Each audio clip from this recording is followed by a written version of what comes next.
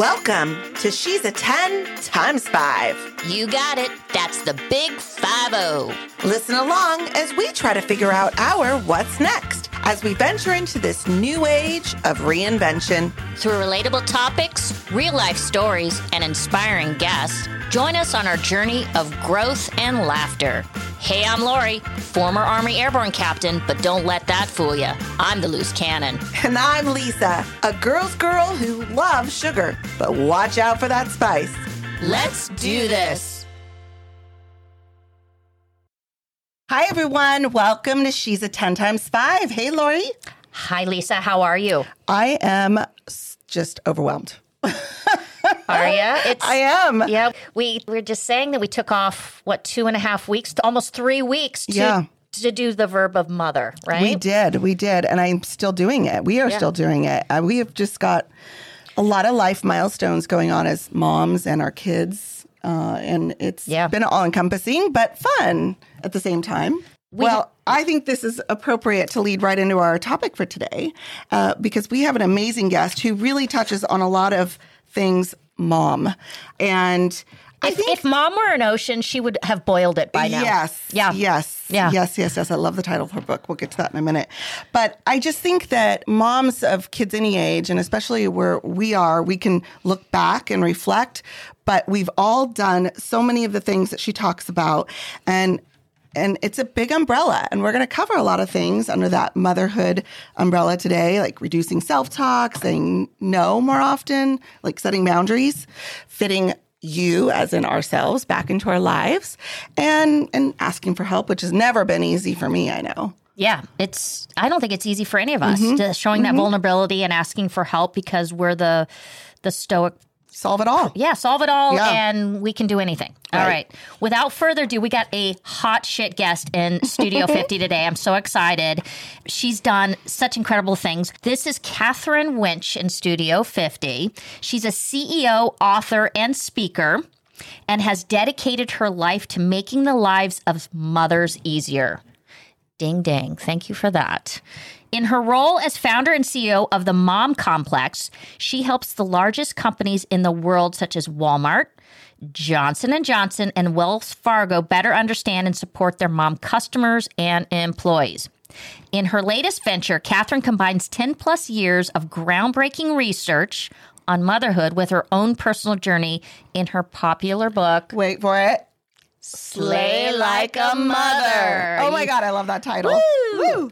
Okay, I got I got one of these for you, Katherine. Okay, Parade Magazine recently named Slay Like a Mother one of the top 10 life-changing self-help books of the year, and Katherine's research has been featured by The Today Show, one of our favorites, The New York Times, The Wall Street Journal, and Fast Company. Katherine is, this is just not even fair. Here we go. We go. Wow. Katherine is a recipient of the Working Mother of the Year Award by the Advertising Women of New York, the Outstanding Women Award from the YWCA, and most recently, the Woman of the Decade Award from the Women's Economic Forum in India. Welcome, Katherine. Thank you for having me. Yes. Welcome to Studio 50. You know, Guy, your bio speaks for itself. But what we like to do every episode is, because we're a storytelling platform, is kind of let you take a little bit of time and put your story out on the road and give us how you got from where you were to where you are today and why you're doing what you're doing. Sure, absolutely. So I was born and raised in Richmond, Virginia. Pretty traditional upbringing.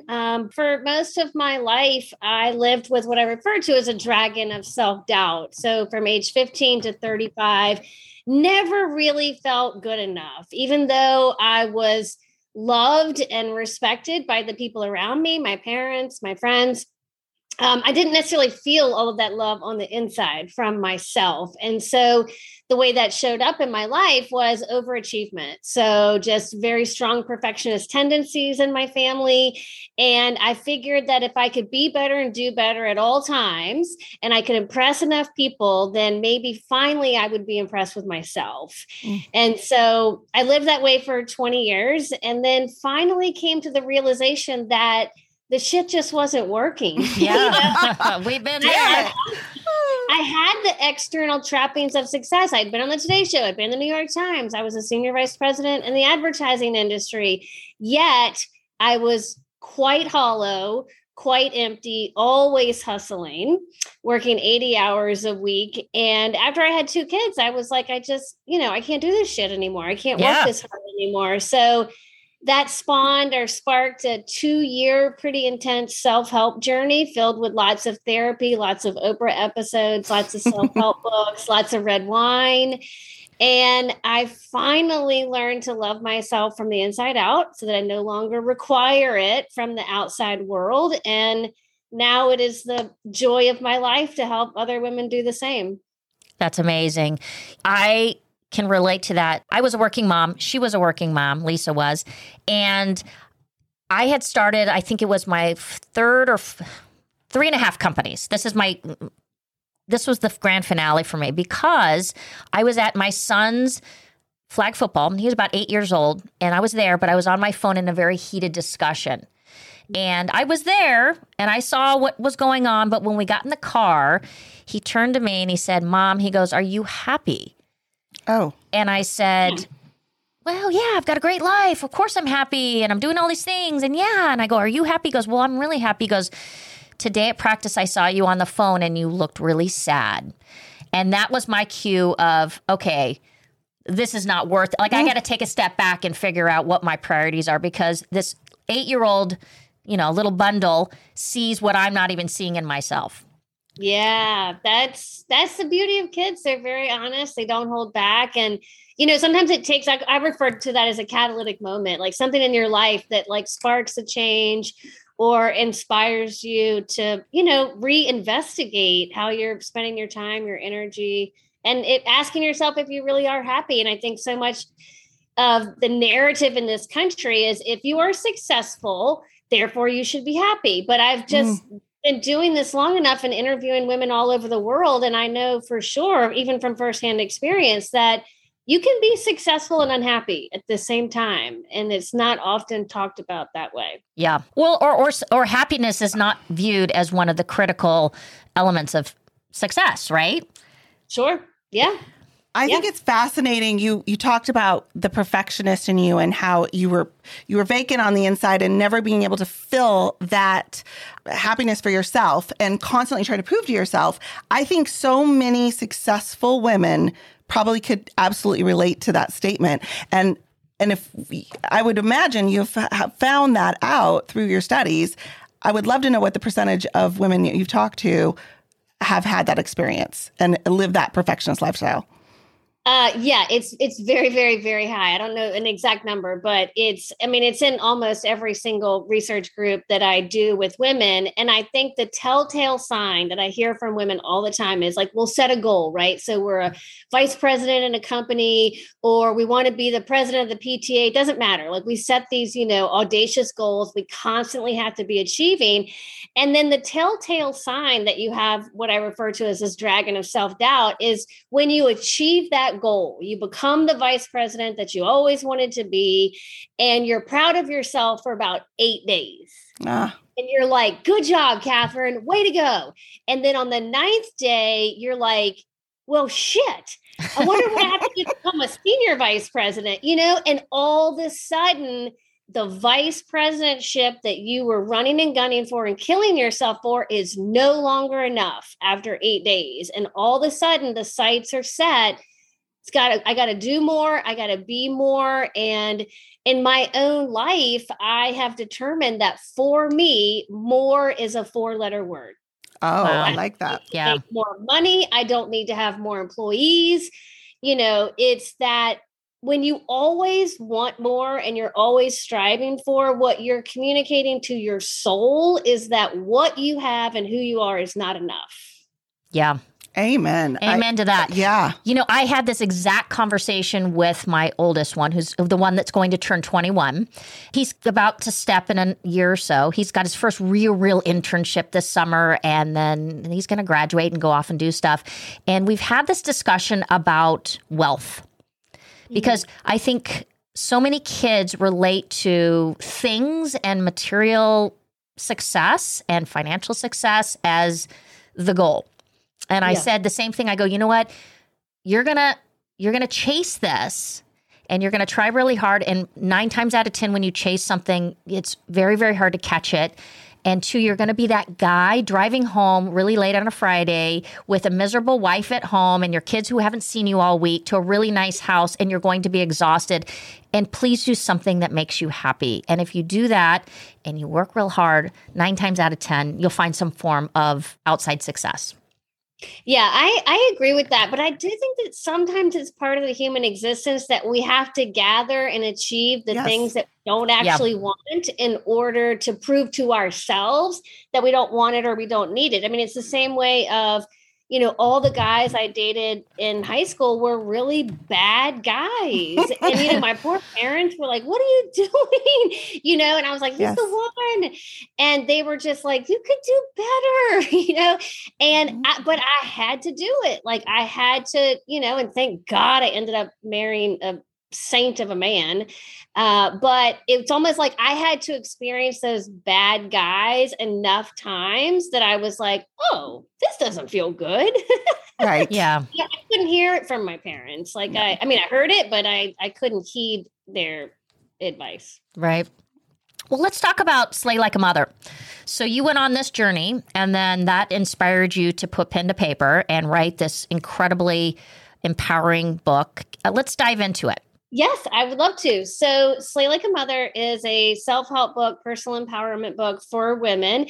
And it's really for women and mothers of any age. It doesn't matter if you have a 2-year-old or a 22-year-old, there's still the trials and tribulations and the self-doubt. And the book is really based on what I mentioned earlier, this dragon of self-doubt. And so I talk the reader through, how is your dragon of self-doubt born? How does it show up in your life? And then the crux of the book is 7 ways that you're feeding this dragon of self-doubt and how to stop. And then interestingly, the way the book ends is, how do we raise dragon slayers? How do we teach our sons and our daughters the vocabulary and the vernacular that goes along with self-doubt so that they can be aware of it? And for so many women that I work with, they have no idea how much they hate themselves. They have no idea how hard they are on themselves until they read this book. And it's like, let's not have our children experience that same fate where they're 40, 50, 60 years old and realizing that they don't even like themselves is, powerful. Wow. When you say like yourselves, can you delve a little bit more into that? It's like, I understand there's self-doubt and there's elements of not being as confident as we like to be. The self-loathing, and talk more about that, because I think sometimes we don't even know how to self-identify that. Yeah, for sure. I didn't know it either. And I'm a huge fan of therapy. I think every human being should have a therapist. We studied math and science and the weather and all these other things, and we don't study ourselves. And that's what therapy can help you do. But my therapist had me write down during one of our sessions the last terrible thing that I had said to myself. And I'd never once before she gave me that exercise thought about the way I spoke to myself, thought about the way I felt about myself, and I was 35 years old. She gave me a couple minutes and I thought, okay, what was the last terrible thing I said to myself? And I wrote down, and I quote, "You are a poor excuse for a strong woman." Whoa. So that was the last terrible thing that I said to myself. And there is something about writing it on paper, because you can begin to identify it in your mind. But when you write it in your own handwriting, it becomes undeniable. Like, those were my words in my handwriting. It wasn't my therapist, wasn't somebody else telling me. And I knew it was true. Then through years of therapy, what I learned about myself was that when I stopped being myself, I stopped liking myself. Meaning, when I said yes to everybody, when I knew I should be saying no, when I went after certain degrees or certain awards or accolades, that I really didn't want or need, but I was kind of sacrificing my sanity in order to be somebody else, in order to be seen as someone else. And for me, I was able to map that back to, when I stopped being me, I stopped liking me. And liking yourself, loving yourself, the relationship you have with yourself is the most important relationship you will ever have. Yeah. I think it's really key that you said, I didn't think I ever talked negatively, but then you came up with such a super specific recollection. And I think most of us don't realize the negative talk we have going in our brains and how we end up, I think, it's almost like a self-fulfilling prophecy, because we end up projecting out what negative we're feeling as opposed to hiding it. You know what I'm trying to say? 100%. It is absolutely a self-fulfilling prophecy in a couple ways. One is that's very negative energy. When you go to bed at night, you wake up in the morning, you think you're a poor excuse for a strong woman. That's not good mojo. That is just, we attract what we put out, is what you're saying from an energetic standpoint. We're all made of energy. But at the same time, what ends up happening is we set these ridiculous expectations for ourselves, right? I have to lose 10 pounds. I have to get a new job. I have to be nice to my partner. I have to go through breast cancer and never miss a beat. And then we fall short of that, obviously, because even Wonder Woman on her best day couldn't do those things all in one day. And then when we fall short, we yell at ourselves for not being better. And then that causes us to raise our expectations even higher. It's like, if I can just be and do more, I'll learn to love myself. But you fall short because the expectations are too high. And then it's this vicious cycle of yelling at yourself, being mean to yourself, and then putting on a mask and not asking for help, telling everybody that you're fine when you're not fine. And, but I am living proof that it can stop. I'm not a magician. I'm just a woman from Virginia. I didn't wave a magic wand. I did the hard work and homework and figured it out. That's a great point. How much is environmentally induced and how much, because, isn't that like, and I'll talk from my personal experience. I had a very dysfunctional, we all have bits of dysfunctionality in our upbringing, right? But I had a really unstable household, and I felt like it was the expectation on me was, if I can if I can do this and I can be successful and I can achieve these things, then I'm going to help fix the problem and the instability that's going on in my household. So I'd be curious as how much environmental stuff creates this thing going on in your head and your heart. Yeah. So dragons of self-doubt can be born from a lot of different circumstances. And according to my research, 75% of the time, a woman's self-doubt is born during or before adolescence. So Lori, your example is really relevant because you were a child and you were trying to be so perfect so that you could fix the holes in your family and make everybody feel better. And that's very, very common that it occurs, when you're a teenager or younger. And the initial birth of this dragon can be brought on by what I call trauma with a capital T. Abuse, neglect, sexual assault, horrible things, abandonment. But it also can be brought on by trauma with a little t. Mine was my first true love broke up with me. And it undid me. And that's a very normal circumstance. Well, he was an asshole, just so you know. He was an asshole. Right. Yeah. Well, I definitely upgraded, for the record. But haven't we all, hopefully? Yeah. So your environment is really important. But here's what's crazy is I'll be doing a session with women and I'll have a woman say, my dragon of self-doubt was born when I was in kindergarten because I was the youngest girl in the class. And I always felt stupid because I was the youngest. The woman right next to her will say, oh my gosh, my dragon of self-doubt was born when I was in kindergarten because I was the oldest child in the class. And I felt stupid because I was the oldest.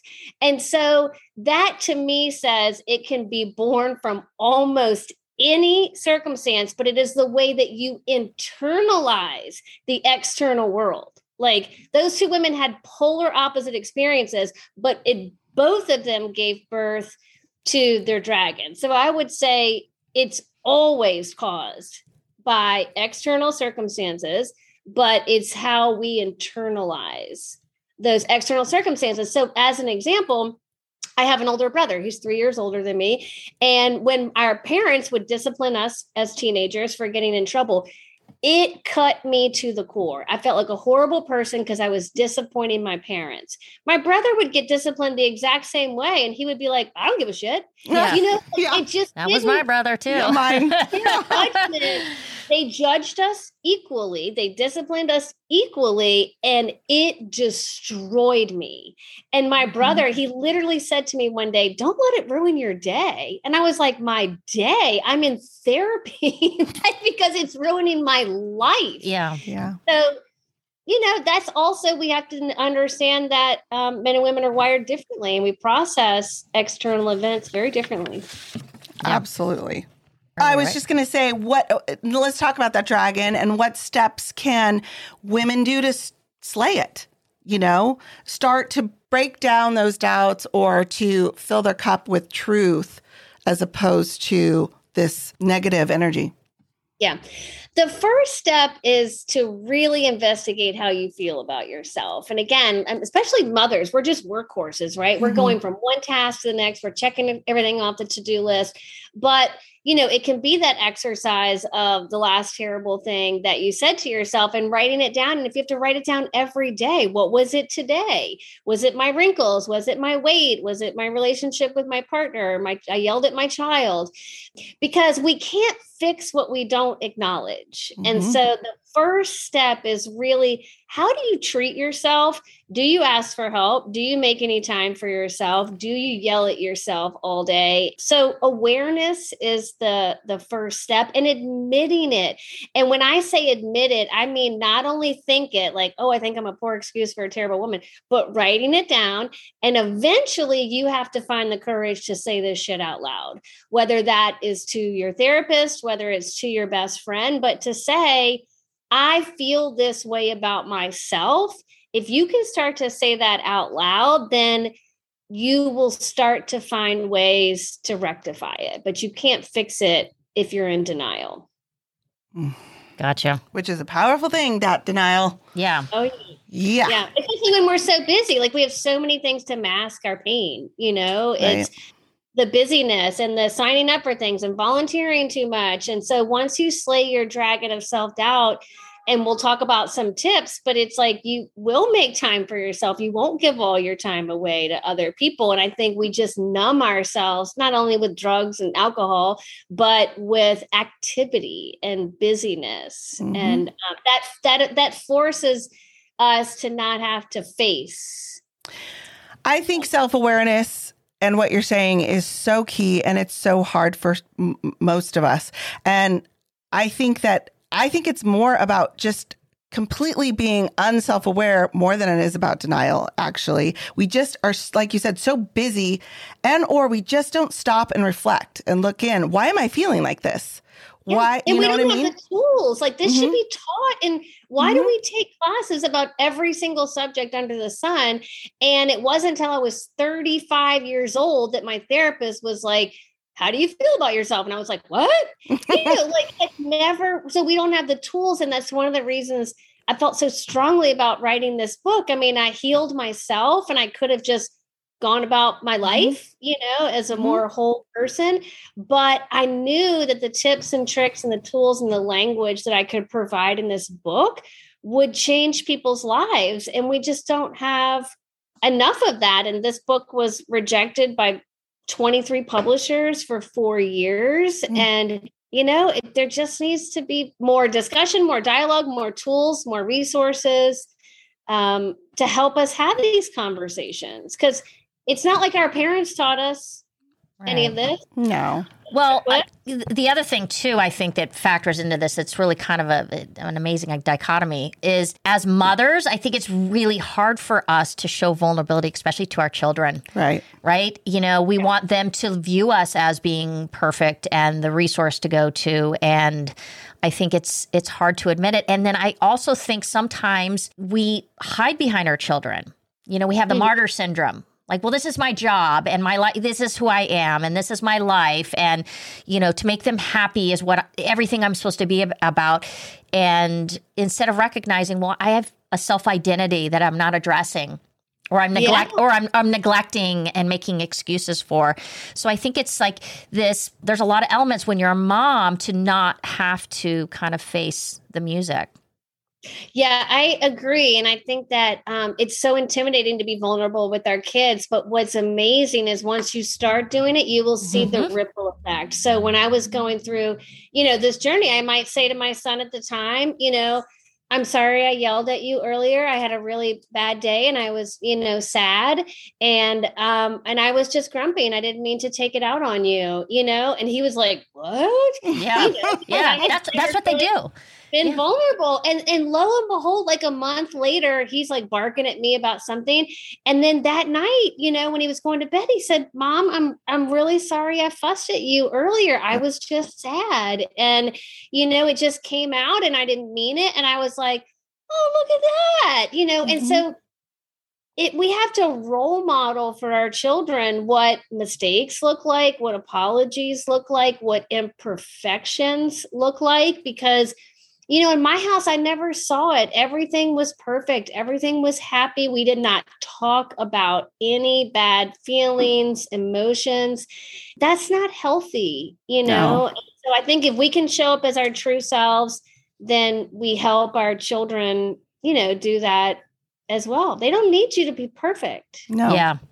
I've started to make a much bigger, and this podcast honestly has helped us because we're putting ourselves out there to the world. And I think, we've already discussed how initially our kids were like, wait, what are you doing? What are you doing with the podcast? Yeah. And we actually did 2 episodes telling our story because we'd been asked by listeners. They, the more people listen, they want to know more about you. And we kind of went there. I had Barbara Walters here next to me who, made me extraordinarily vulnerable. But I have been making a very concerted effort to explain why I'm wired the way I am and why sometimes I can lose it or sometimes I can be overly sensitive or, in some cases unsympathetic because, I went through this and you're going to complain about. So I think you're right. I think once you start to go there with your kids, I think they so appreciate and it leads to a whole nother level of dialogue. Yes.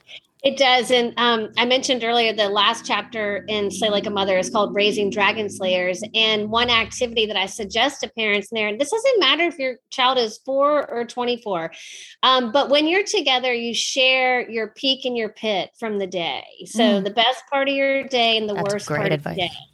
And it's so easy. It's so fast. It's free. Yeah. And what it'll show your children is that every day has a high and a low. Every day, you're not getting out of a day without having a pit, a bad part of your day. And it'll also show them that their mother is not perfect and their mother has a pit, in her day, every day. And I think if we can teach our children to expect that every day is going to have a low point, then they won't be surprised by it. And they won't be like, oh, well, I had a low point in my day, therefore I must be a loser. And it's like, no, it just means you're alive. Right. But it gives the language and it allows your children to talk about it. And I always say that dragons of self-doubt thrive in silence and darkness and avoidance. And if you can start to talk about the ugly parts of your life, through your pits, it's really powerful, even again, for you to hear yourself saying it out loud. Yeah. I agree. And I think that the level of depth to the relationships you build with your kids through that is profound. I really do. I've been starting to practice a lot of this and just having these conversations of self-awareness with my girls. And I can see the difference. I can feel it. And I can feel our problem resolving working better. Showing them what I want them to do is it's as simple as that. Yeah. Yeah. So. It is. Okay. Well, Lisa and I kind of went through we came up with 4 that we really thought would touch our listeners. Okay. That you have, and you got to go look at, there's 8 or 9 of them, right? Of tips on how to slay. Yeah. But we came up with 4. And if we can kind of go there a little bit, the first one is reducing negative self-talk. We've talked a little bit about that. But I'll give you a quick tip on this one. So the first thing to know is that you're never going to completely get rid of it. So don't make that your goal. Don't make your goal that you're going to walk through life, dancing on, rose petals and things that you're really or not.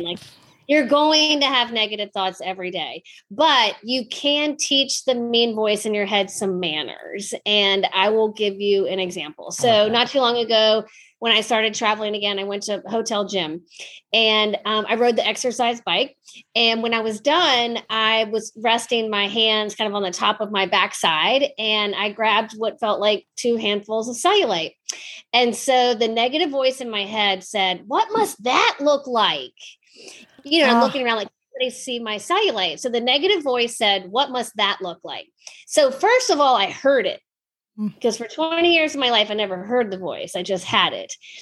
And then second of all, I taught it some manners. And I said, what this looks like is that I got my ass out of bed and put it on a bike. That's what this looks like. And so that's what I mean about teaching it some manners, is that you're going to hear it, but you have the final say, and you get to decide whether you are a loser because you have cellulite or because you are a champion for getting up and exercising, And so you might have to, in the beginning, do that 20 times a day. I have to do it less frequently now because I've slayed this dragon of self-doubt, but it still comes back. But just teach it some manners. Have the final word.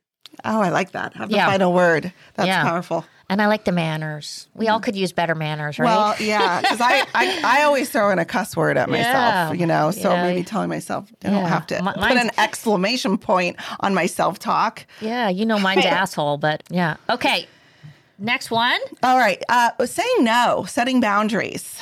Let's talk about that. So I first want to talk about this on a philosophical level. So if you have no time for yourself, you probably think it's because you have a hard time saying no to other people. That's what you believe. But the truth is, you don't have a hard time saying no to other people. You have a hard time saying yes to yourself.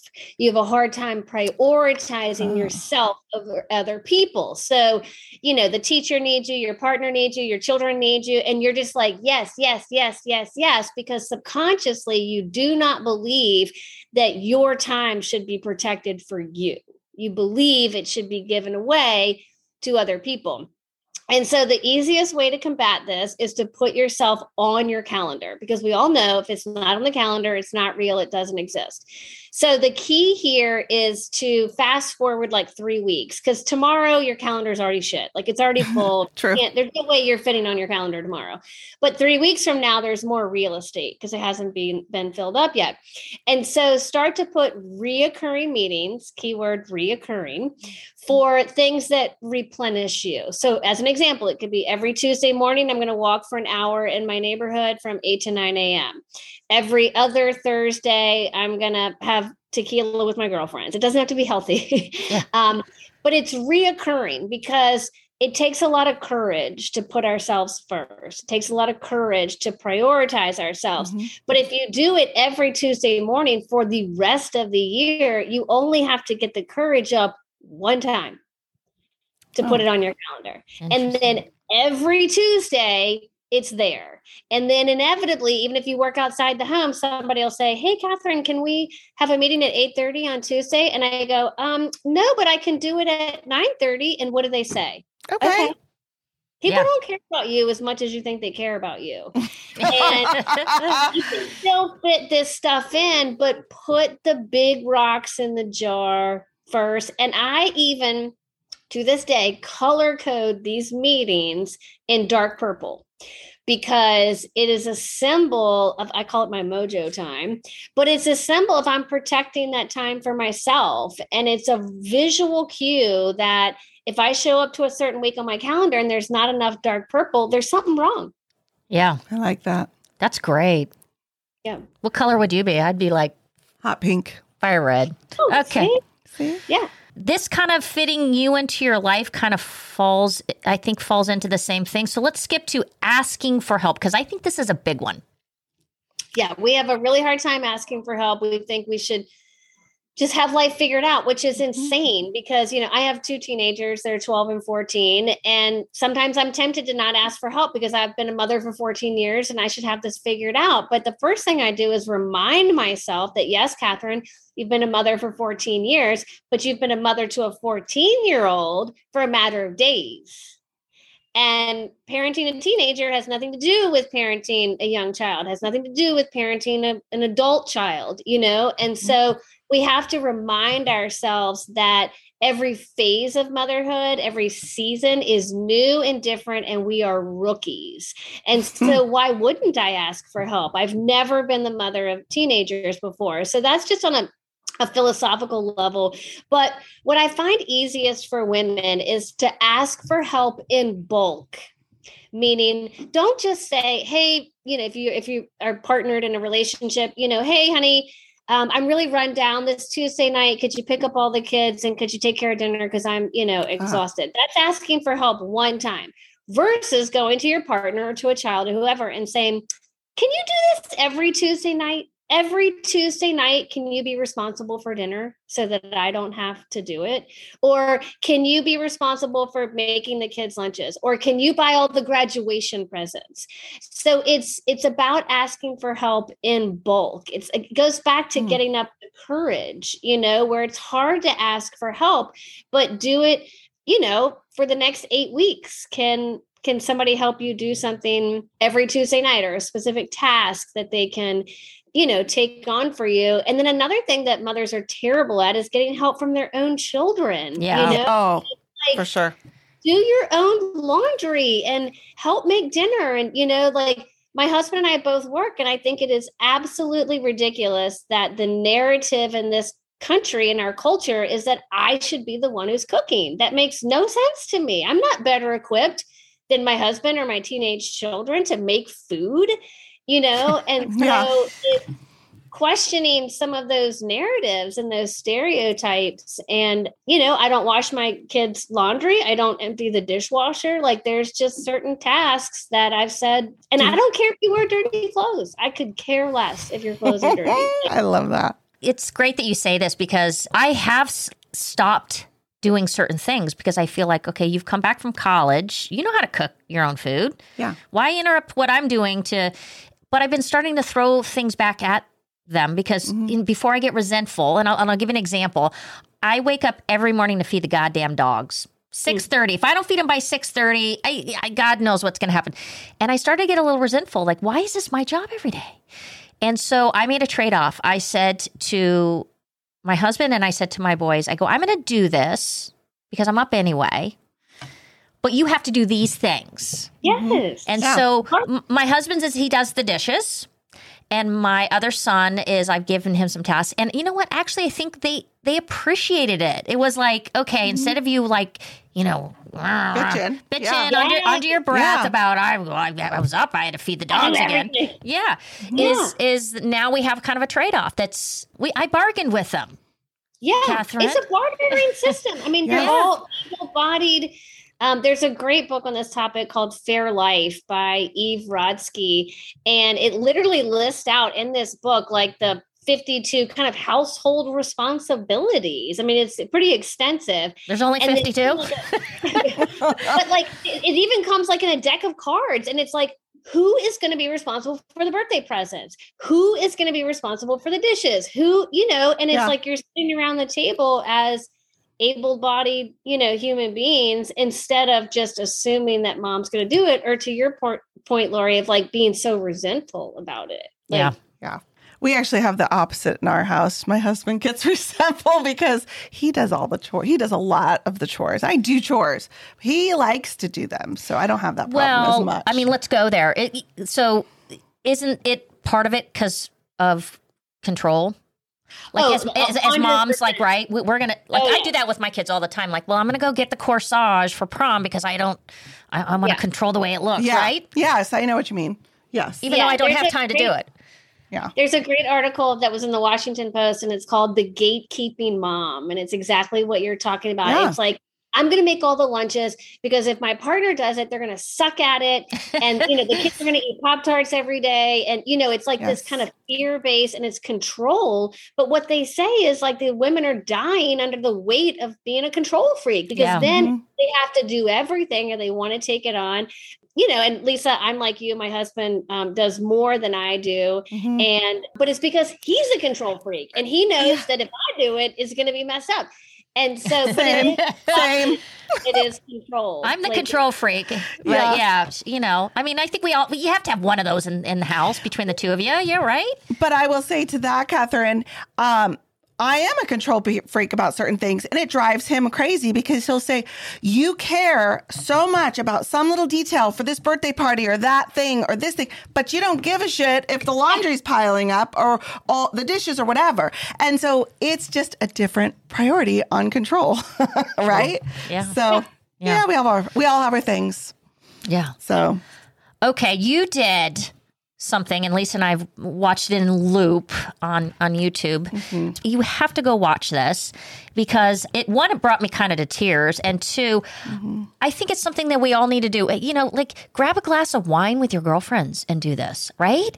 And just, I think, so we're going to do that today with Katherine. And how do you want to say, like, we've written down the things that play in our head. I love that. That's so for anybody that's listening, you can go to slaylikeamother.com, and right there on the homepage is the video that we're talking about. And it's about slaying the mean voice in your head. But first of all, it's about identifying. So I would love to hear from you all what you wrote down from the video, meaning what was the last terrible thing that you said to yourself? And you can either share specifics or if there was like a theme that you uncovered from your negative self-talk. First and foremost, and we talked about it before we hit record, this was really hard for me. I spent a good amount of time because I think I'm a very environmentally driven person, is what I've discovered through this exercise. So thank you for that. Is that it's not necessarily things I think I would normally say to myself, but it's things that I take that I hear from my children or my husband or maybe friends, and then I manifest itself in my head, and that's when I start to self-doubt or feel negative about myself. So it's really interesting exercise. So I do have a couple, and you do too, right? Same. Yeah. I don't know if I had a hard time thinking about, I just feel negatively about myself. Mine tends to be, I'll berate myself after a situation. And then that, if I dig deeper, is probably connected to a deeper insecurity that I have, if that makes sense. So my negative talk is usually, the first thing is like, shut the fuck up. That is exactly what I'll say to myself. It's like, Lisa, shut the fuck up. You just overtalked. You are annoying. Shut the fuck up. That's how I talk to myself sometimes in my head. And so it's not necessarily, something physical or something, but it's usually after a situation. And then I berate myself. And it's interesting what you're saying, Lisa, because can you imagine saying that to another human being? Right. That's what No. Like, even the tone that you're saying, and it's like the undertone is you're an idiot. Yes.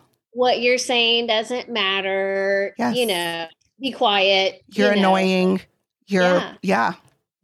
Which it's so interesting. I talk about this in the book of how, like, if we took the mean voice in our head and we extracted it from our head and we turned it into a human being that walked around beside us all day and said out loud what we say to ourselves, like, we wouldn't make it to lunchtime. Right. Like, can you imagine if somebody followed you around and told you to shut the fuck up, like, all day? And that's where the awareness comes in. It's so powerful because if we don't know, that does eat us up, if we're not aware of it. And it sounds like for both of you that it's triggered by external circumstances. Like your daughter says something or your husband says something, or you're in a discussion with somebody else. It's kind of fueled by the outside world, which is very, very common, mine is kind of similar, actually, Lisa, that I said over and over. And mine is, I wish I wouldn't have done that.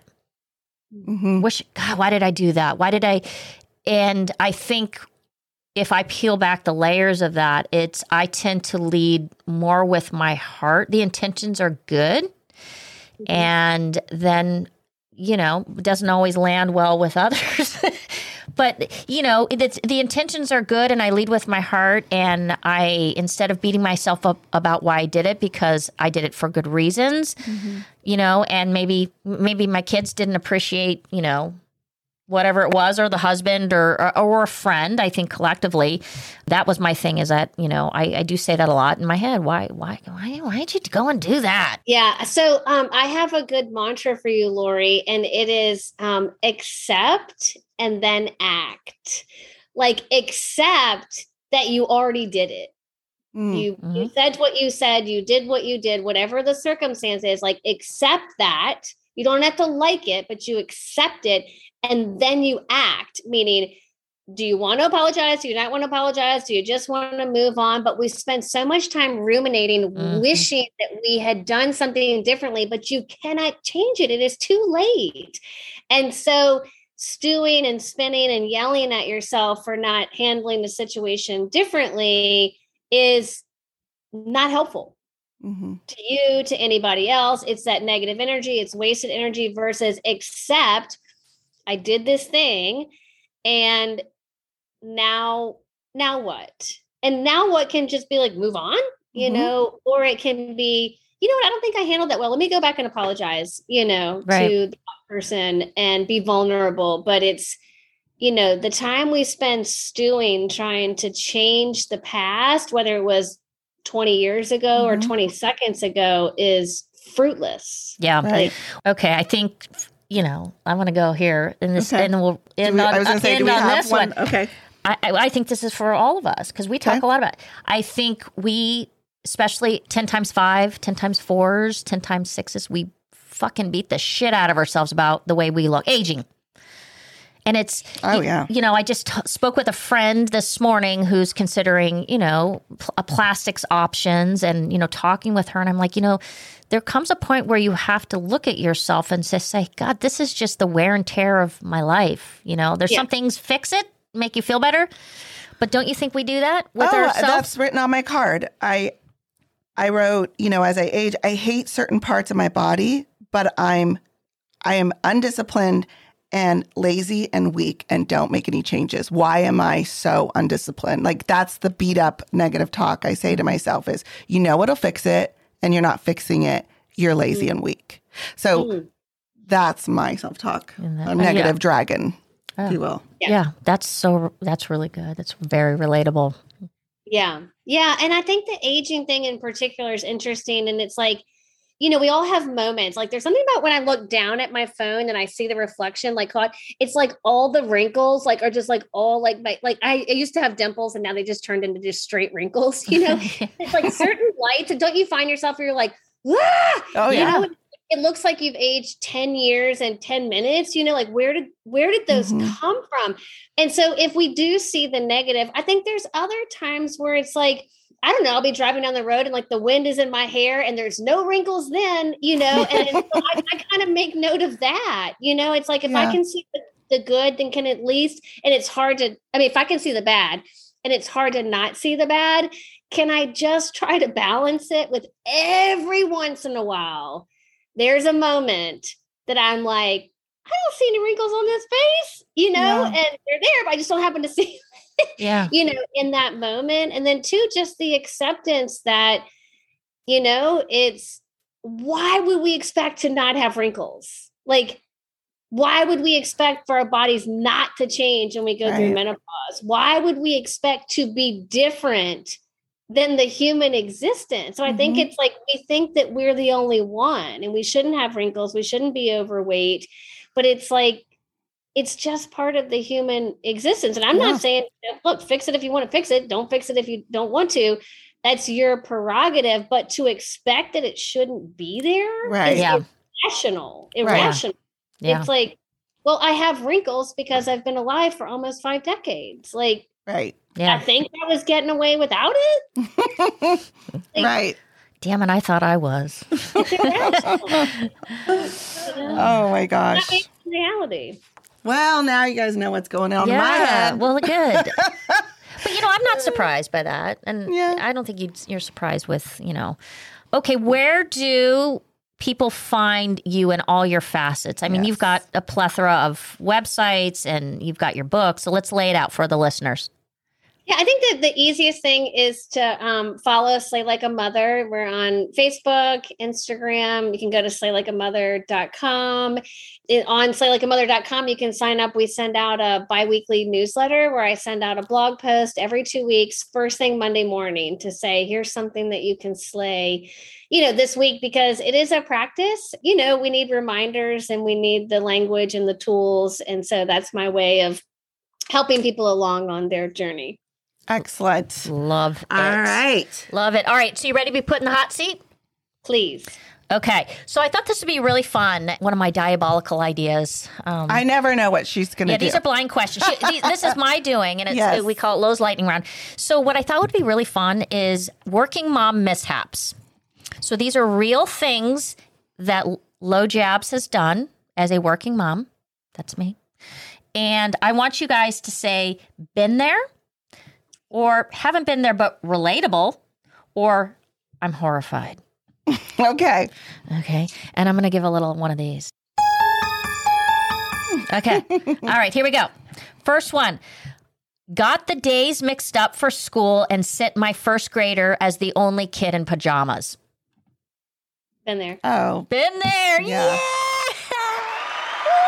I got one. Okay. Yeah. Okay. Lost track of time. There was some event or picture associated with school. So you decided to give your kid a home haircut and totally screwed it up. Oh, I took been there. I took my daughter's eyebrow half off. Oh, yes. Okay.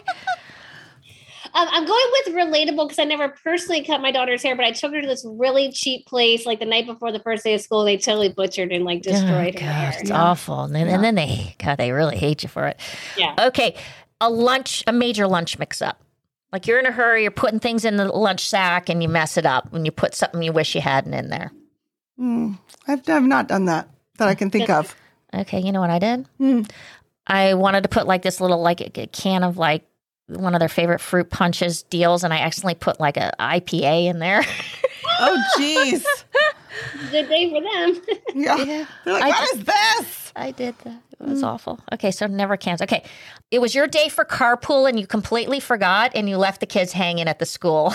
Oh, for sure. That's happened. Yeah. Okay, good. Yeah, relatable. I've forgotten to pick kids in the neighborhood up before. All right, sweet. All right, so what we like to do is end on a little song.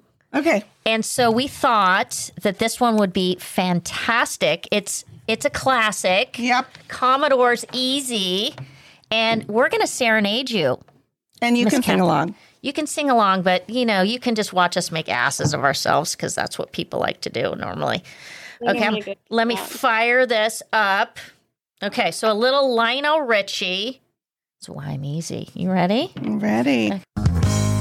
Why in the world would anybody put chains on me? Can't hear it. I paid my dues to make it. Everybody wants me to be what they want me to be. Okay, here we go. I'm not happy when I try to fake it. No. Ooh, it's why I'm easy. Oh, he's so good, man. I love him. I'm easy like Sunday morning. Oh, good one. Yeah. Way to take it on the road. It's why I'm easy. I'm easy like Sunday morning.